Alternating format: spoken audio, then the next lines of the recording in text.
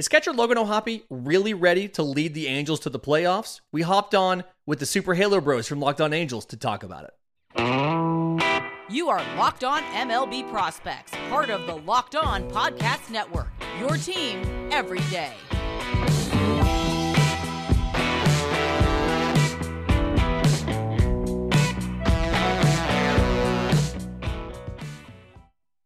What a day for a Locked On crossover between Locked On Angels and Locked On MLB Prospects with your host, Lindsey Crosby, who's a prospect encyclopedia, going deep on the MLB stars. Sorry, I'm reading the copy. I can't do. I have the copy memorized, Lindsey. Do you know that? Heck yeah. We've been hyping up Lindsey for a long time. It's great to have you, bro. Thanks for being here. Thank you for having me. This is one of my favorite shows to do, just because you guys are so much fun, and then our red and our green work really well together. Like That's my right. green and your red work well. I'm the Yoshi to your Super Halo Bros. It's great. That's right, 100%. And thank you for bringing the strong beard game, bro. Look at that beard. If you're on YouTube right now, oh my goodness, it's great. That's right. And if you're listening to this on audio, go find it on YouTube just to see the beard. It's a really good beard. I'll be honest. Worth it. It's worth it, guys. That's good.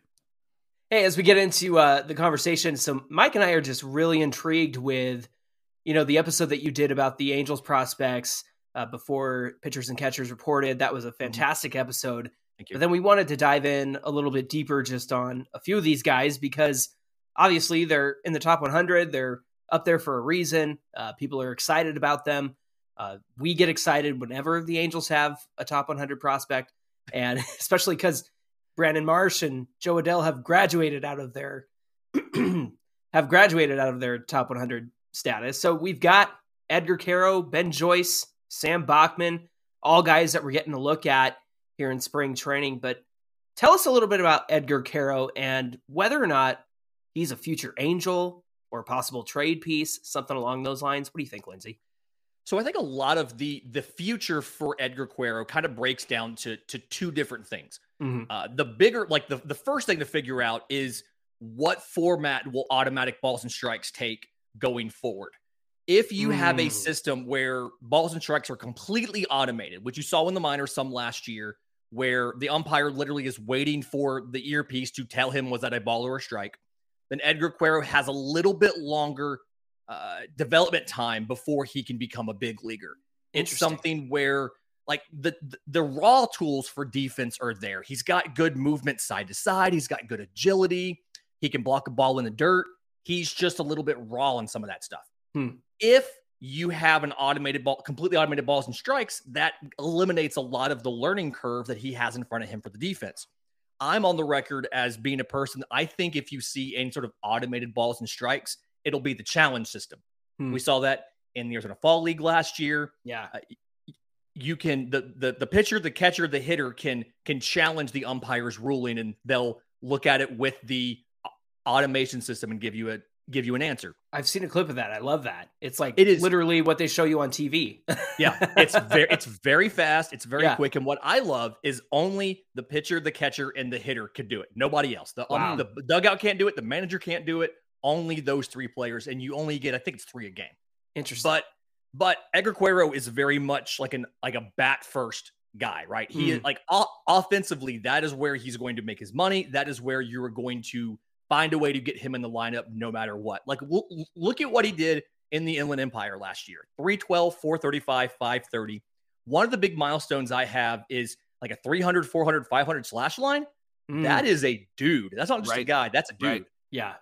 Hit 17 home runs, 30, math in my head, 54 extra base hits in 111 games. So like almost won every other game. Fantastic numbers. Struck out 91 times, less than once a game. Walked 73 times. So almost as many times as he struck out. And it's two different swings, right? He's more passive, I guess, and contact oriented from the right side. He gets more power from the left-hand side. But that's not necessarily a bad thing because you can pick and choose selectively with what works based in every situation. I do think that depending on Logan O'Hoppe, who somebody will talk about later, depending on how his offense plays at the big league level, I think Edgar Quero is somebody that you have you have plenty of runway with, right? You have plenty of time you can keep him in the minors long enough to get his defense to where you think it's average or close to average. And then he's someone who can DH on days he's not catching, and you can kind of minimize the defensive exposure to him. But also, if O'Hoppe is as good as we think he is, which, spoiler alert, I do, then Cuero becomes a very intriguing trade piece because it is so hard to develop good offense from the catching position. So you've got some flexibility. I do think he has what it takes to be an Angel. It's just a question of in what format and how, like, what kind of defensive exposure do you have to work out with him? How about Ben Joyce? You mentioned a lot of power. Ben Joyce has got a powerful arm, and his first appearance in spring training, I mean, he threw up and in, and that batter had to get out of the way quickly. And there's stories of him hitting 105. He hit between like 95 and 98 when he came up and pitched in that first game. So tell us a little bit about him. Is he worth the hype? What does he need to work on? Is he somebody we'll see this season? Okay, so I'm going to give you a cause for concern and then a cause to be hopeful, right? Cool. So the cause for concern, when you think about Ben Joyce at Tennessee, one, I think that radar gun was a little bit hot. I was at an Auburn, Tennessee game, and Auburn's pitchers were throwing a little harder than they've ever thrown at any other game. So that gun may have been a little bit hot. But what was interesting about his usage at Tennessee is he wasn't their closer. He wasn't even a high leverage reliever. He was working in the middle innings. And so to me, it's a little bit optimistic to assume that he's going to be up in a meaningful capacity at the big league level a year removed from being a middle reliever in college, albeit a very good team who had a good closer. The thing here is it all comes down to, believe it or not, it all comes down to the slider. So the fastball, very good velocity on it. Obviously, he sits, 98 to a 102 regularly. Like you said, he can hit 104, 105. Doesn't always throw it for a strike. It sometimes kind of comes out a little high, sails on him a little bit. He'll miss to the arm side, but he has to be able to land that slider for a strike. It's one of those big horizontal movers. It's really good at getting chased because it comes out looking like the fastball out of the hand. Oh, interesting. But if you can't land it for a strike, it makes it difficult to count on it on him being able to get guys out reliably. Now, when you saw him at the end of the year last year in AA Rocket City, he got like 13 appearances, 13 games, and he hadn't pitched in 40-something days when he debuted in his first game, and the slider looked a little bit better, and the fastball velocity was just about there. We didn't really see him have a lot of walk issues like he had in college, and so you can see the work ethic is obviously there, and the development is there. And I did not catch him throw over the weekend. I did not see that outing, but just based on how he got better over that 45 days or so, makes me think that he's figured out which slider grip finally is going to work for him. And if that is the case, and he has figured that out, it feels like you're going to be able to see him probably early next year. The question will be, will he be a closer? Will he just be a middle of the bullpen reliever? He does have a changeup, like technically, but obviously if you have an 80 grade fastball and then you have an average to above average slider, you still need a better second pitch and maybe even a little bit of a third pitch to be an effective high leverage reliever at the bigs. Right. Speaking of pitchers that we're excited about, Sam Bachman is, of course, our number one pick from the 2021 draft. They're stretching him out to be a starter, but Phil Nevin did mention after Bachman's outing the other day, maybe using him in the season as like a bullpen arm down the stretch. Maybe he becomes our K-Rod of 2023, right? And hopefully the Angels are in the playoffs so they can use a K-Rod like Sam Bachman. Please. Is that something you see happening? Is that a possibility? Do you think he's ready for that sort of thing?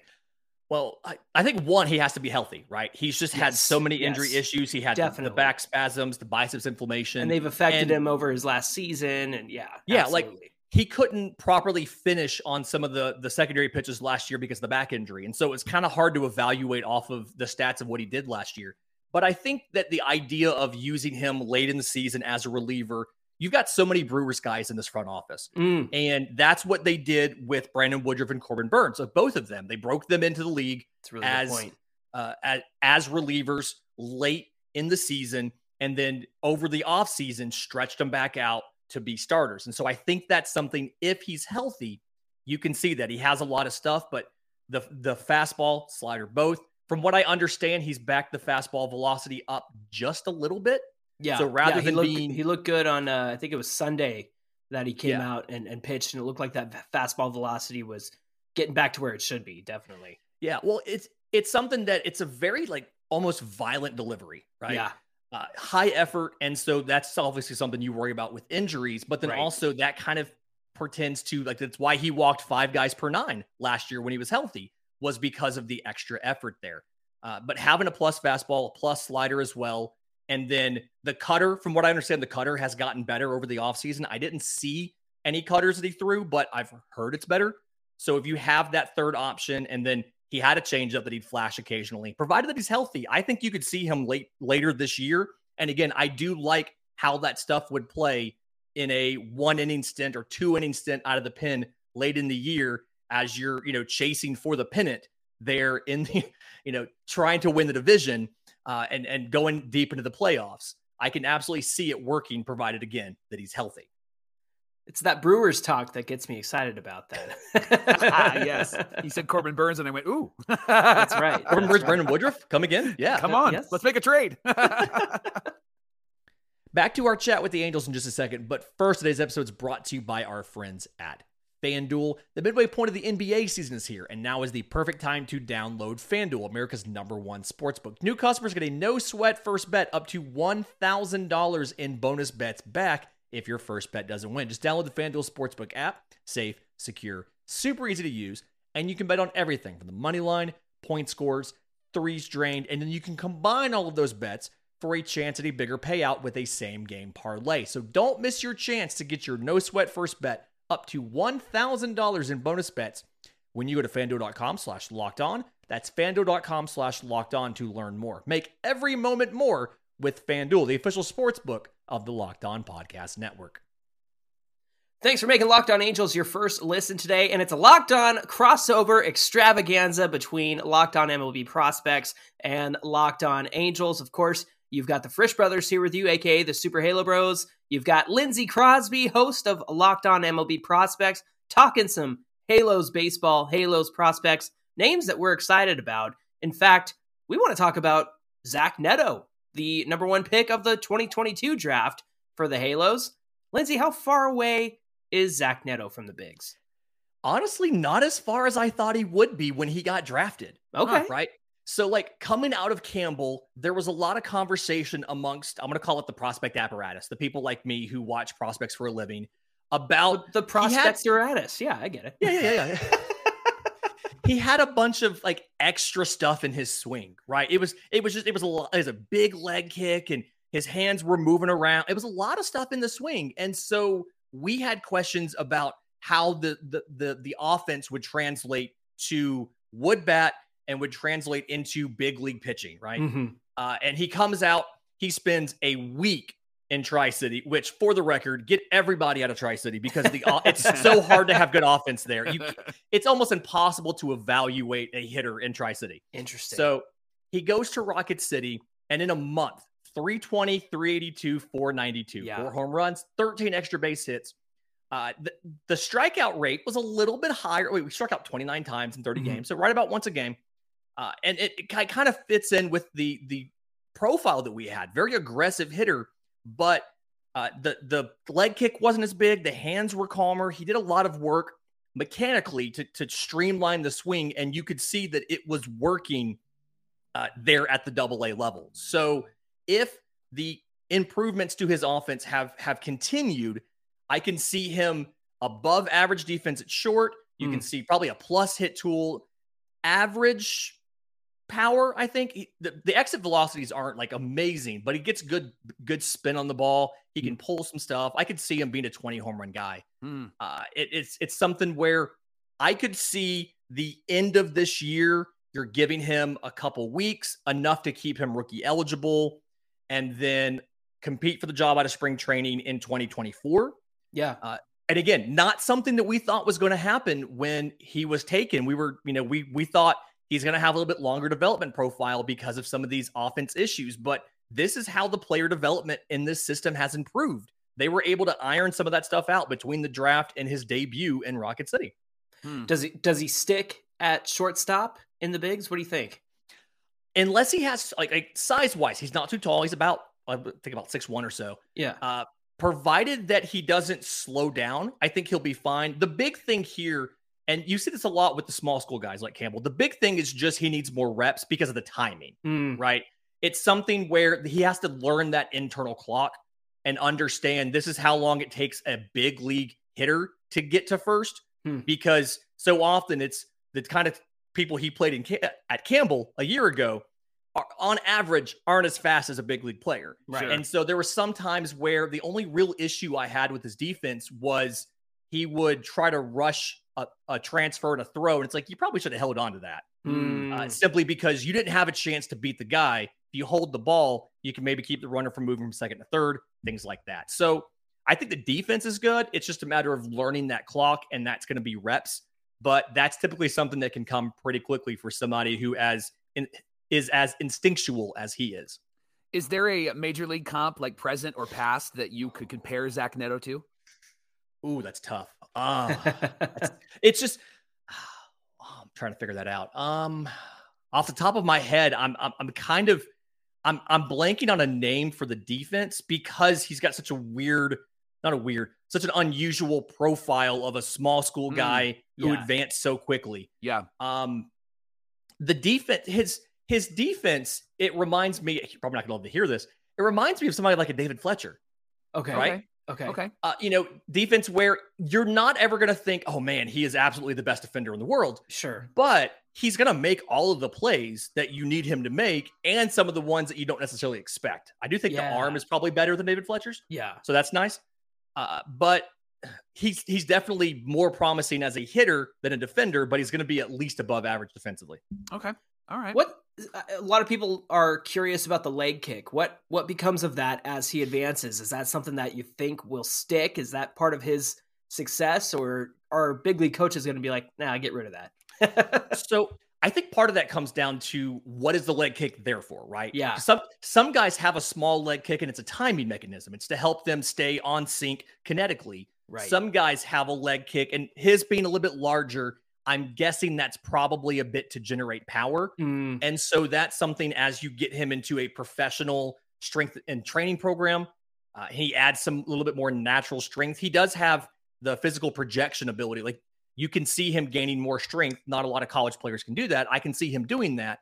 I think it naturally calms down as he gets more, foundational strength in the body and doesn't need to artificially generate it with the kick. And I think seeing it be smaller already is kind of a key, that it was a physical thing more so than it was a timing thing. And so you can minimize it and eventually get rid of it with some strength work. Let's talk about Kyren Paris, because he's another guy that has been really intriguing to Angel fans. Where does he slot in this year, next year? Does he have some work to do? Where are your thoughts on Kyren? So I think the two big things for Kyren Paris, one, he needs to stay healthy, right? Yeah. And then two, he's got to work on the strikeout. So you look at him in high A, and I know high A is bad for offense, but high A last year, 89 games, 117 strikeouts.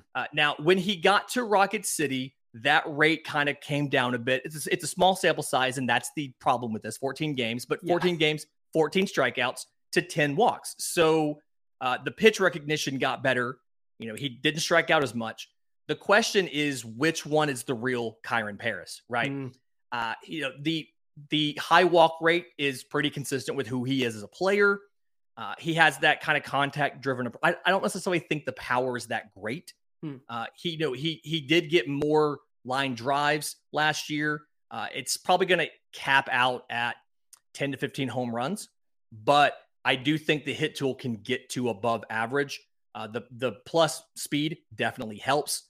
And again, he was doing really well when he got promoted to AA Rocket City. I think some of that was the adjustment to high A last year.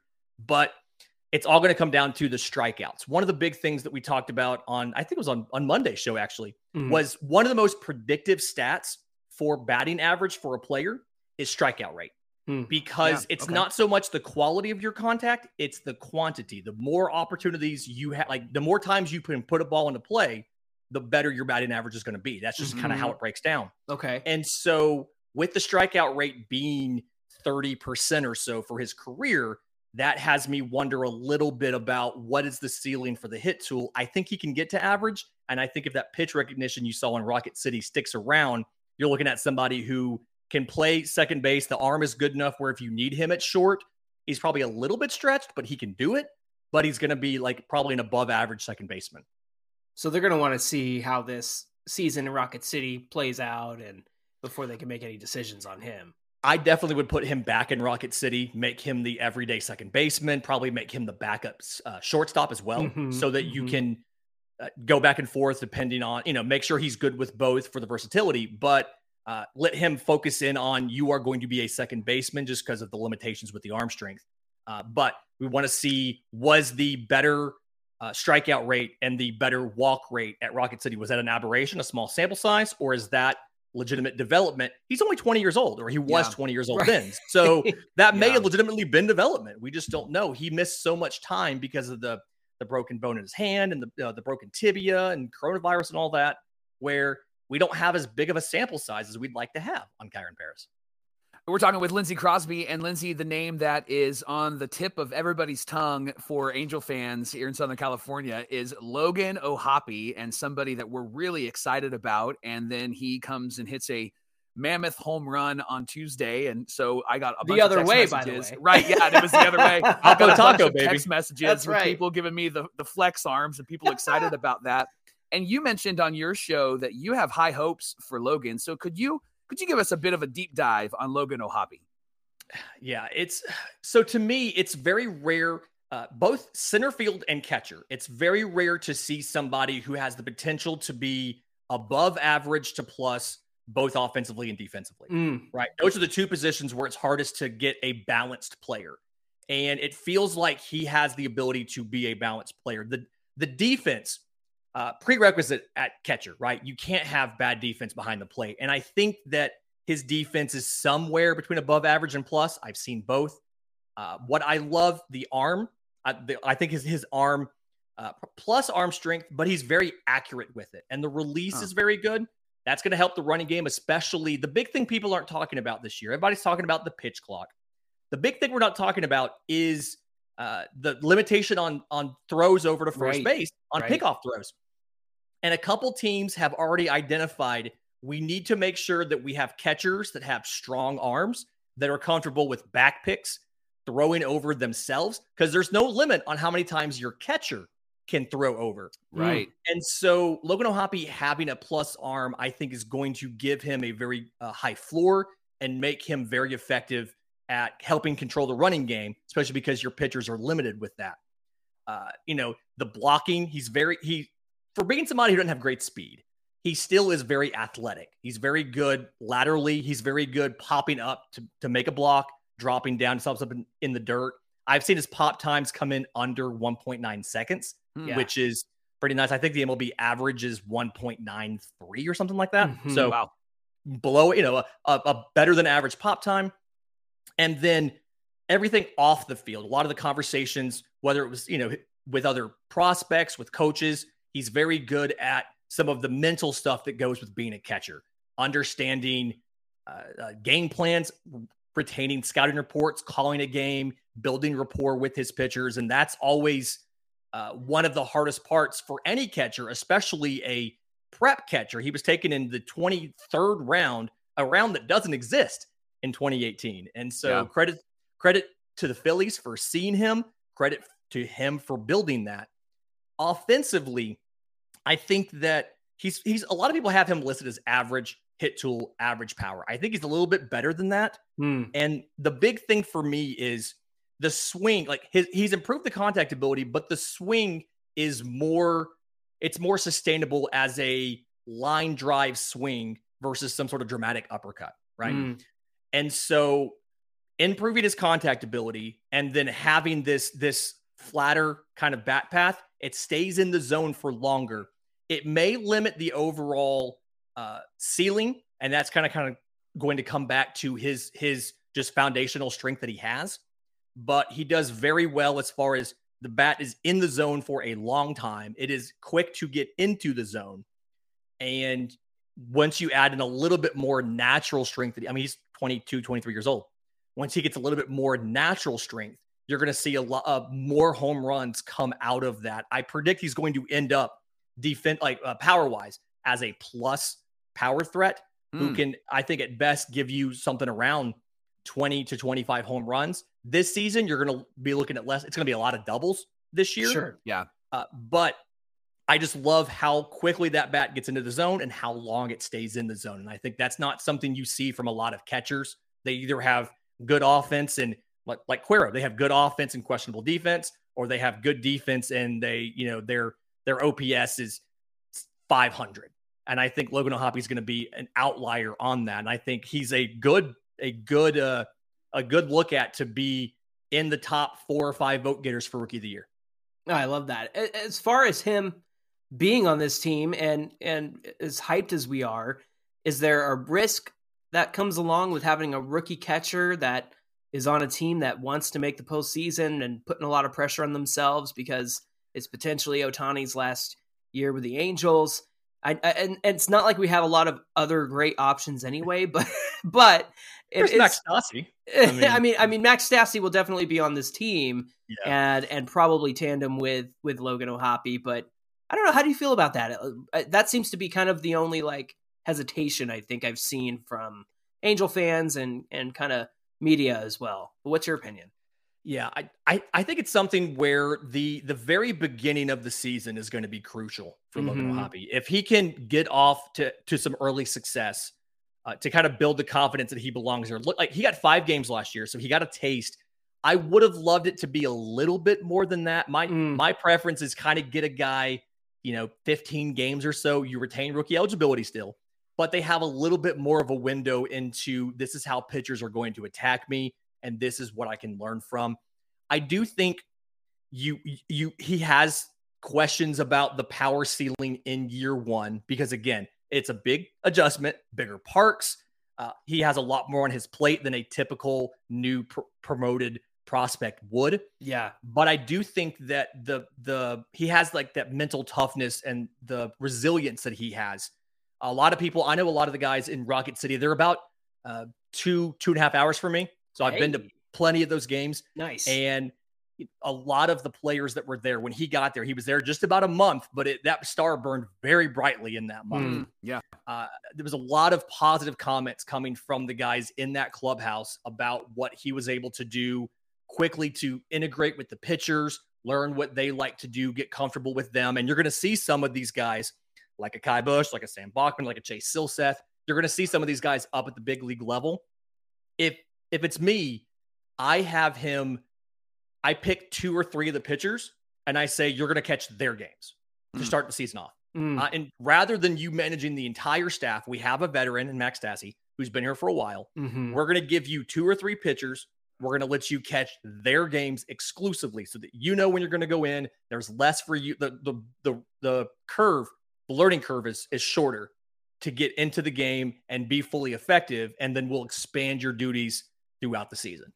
It's funny you mentioned that because Mike and I assumed, hey, opening day, Max Stassi, Shohei Ohtani, they often pair together. They've worked together over the last 2 years. But then we get the note out of, pitchers and catchers reporting, they have O'Hoppe catching Shohei, and they had him working on Shohei's bullpens for, 80% of the time. So that was a very interesting development from our end. Yeah. And with Shohei being the type of pitcher that is very cerebral, pays a lot of attention to the fine details, I think that's a really good choice to pair them together so that he can kind of mentor Logan, take him through, this is what you have to do to be successful at the major league level. And being able to partner with somebody like Shohei Ohtani and hear from him, this is how I want to attack these hitters. It helps him understand the big league game plan and understand what you're trying to do a little better. So I think it's a great idea. provided Shohei's okay with it. Obviously, it sounds like he is. Yeah. And so definitely like that's the best way to do that. Do that and pick maybe one or two other guys and just assign those guys and say, these are your pitchers to start the season. You're going to have them exclusively. We'll expand to the full staff a little bit later. Yeah, love that. Is there a name in the last few seconds that we have together? Is there a name that we haven't mentioned or we're not paying attention to that we need to pay attention to in the Angels minor leagues? A guy, well, there's two real quick. One is you're going to see him in full season ball for the first time this year, but right-hand pitcher Walbert Urania. He was in rookie ball last year, got in 12 games, 45 strikeouts in those 12 games, like 37 innings. Has a fastball that can already hit 100 miles an hour, has a above average to plus changeup. And the whole question here is like, can he find a third pitch? We've talked about that before. Can he find a third pitch? I hope so. Yeah, I'm hearing these numbers like, let's go. Yeah, figure it out, bro. If you can teach him one of those like horizontal sweepy sliders, then you've got the fastball that was great right up in the zone. You've got a vertical breaking changeup. You've got a horizontal breaking slider. It's a great window, can fool a ton of hitters. And then right-hand pitcher Victor Medeiros, 2022 sixth rounder out of Oklahoma State. Just has a ton of pitches, has an above average to plus fastball, mid-90s, throws a really, really good curveball. One of the best curveballs in this entire system. He also has a two-seamer, a slider, a change. Needs to work on commanding the fastball a little bit. And I think some of that comes down to mechanical issues in the delivery. For the first time in a while, I have confidence that this pitching development staff can help him streamline that delivery, get everything worked out. And so I have him as my breakout prospect in this system, somebody who should be able to be a quick mover, probably going to start off in high A. Great way to build pitcher confidence, put him in high A in this system, but could see him double A by mid to late point in the season, looking at coming up in 2024. Well, Lindsay, this has been a fantastic conversation. We hope that, Locked On Angels listeners have enjoyed it. We know they have because we have been sending them your way constantly because we want them to get all the info they can. And we hope that your listeners and viewers enjoyed some questions from the resident Angels experts here at Locked On Podcast Network. So thanks for doing this crossover with us. Thanks for having me. You guys make this fun. Your team is fun to watch. It's one of the more entertaining ones. And the great thing is, because the games are usually a little bit later for me since I'm over towards the East Coast, I usually fall asleep to the sweet sounds of Angels baseball. There you go. There you go. And the games will be even shorter this year. So there you go. There you go. Maybe I'll finish them before I fall asleep. It's perfect. There it is. Yeah. Man, thank you so much, Lindsay, for joining us. We appreciate your time. Thanks for having me.